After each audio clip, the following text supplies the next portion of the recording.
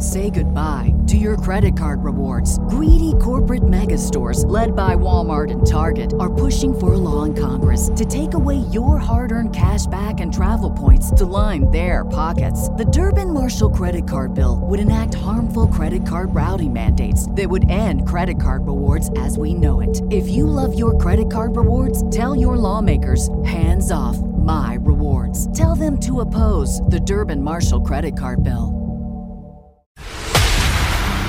News never stops. News never stops. All news, all the time. This is News.com.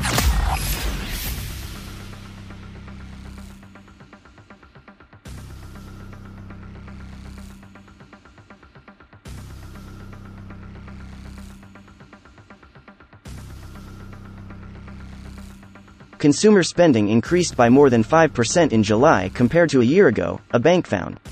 Recently, Bank of America released its monthly consumer checkpoint. It found that the increase came as Americans deal with inflation increases.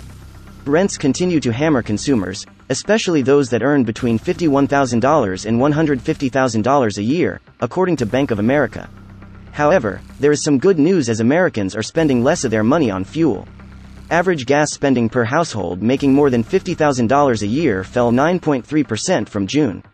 That's down from a peak of nearly 10% in June. Knowledge. Unfiltered. News.com. News.